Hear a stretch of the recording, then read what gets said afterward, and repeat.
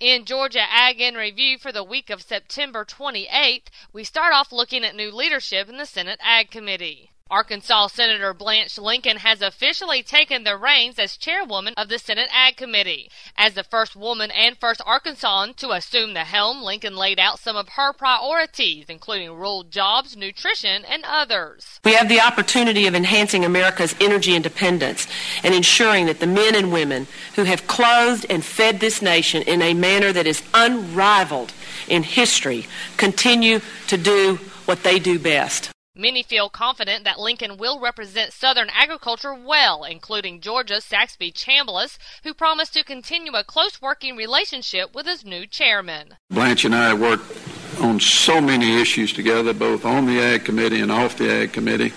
And when I sit down with her, I don't need an interpreter. We seem to both speak slowly enough that we can understand each other, coming from the same part of the world. And as we stay in the Senate, we look at some newly proposed legislation. Well, global warming legislation has now been introduced in the Senate as sponsors Barbara Boxer and John Kerry hope it will be a starting point in a bid to win over moderate and conservative Democrats as well as Republicans. They're also looking for their bill to be a vehicle for broader Senate negotiations and an eventual conference with the House. The Boxer-Kerry bill will build off H.R. 2454, the climate change legislation that was approved in June by the House. However, exactly what is the same remains to be seen. As for differences, Senate Democratic aides say they expect the legislation to divert from the House bill's 17% emissions target for 2020 and go with an even more aggressive 20% limit. The bill does stay silent on how the Senate should divide up the emissions allowances, but it will set a basement and ceiling price for carbon. As we turn to the livestock side of things, Randall Wiseman has this report. Well, Agriculture Secretary Tom Vilsack says ranchers who have signed up for the Livestock Forage Disaster Program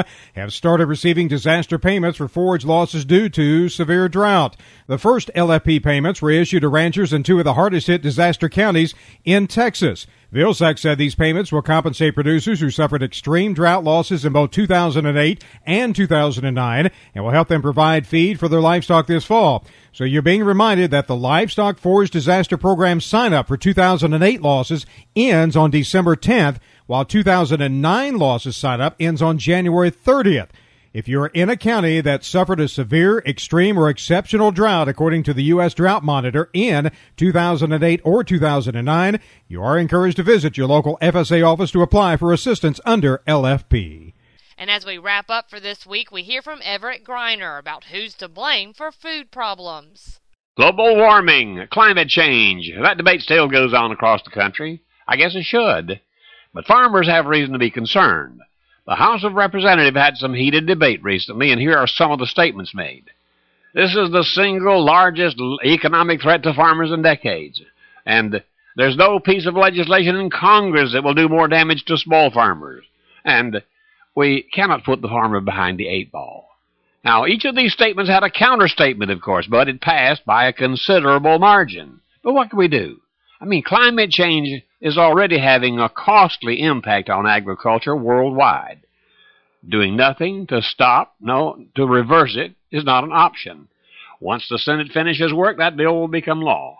And then farmers will undergo another round of changes, all of which will hit farmers first and then trickle down to the rest of us.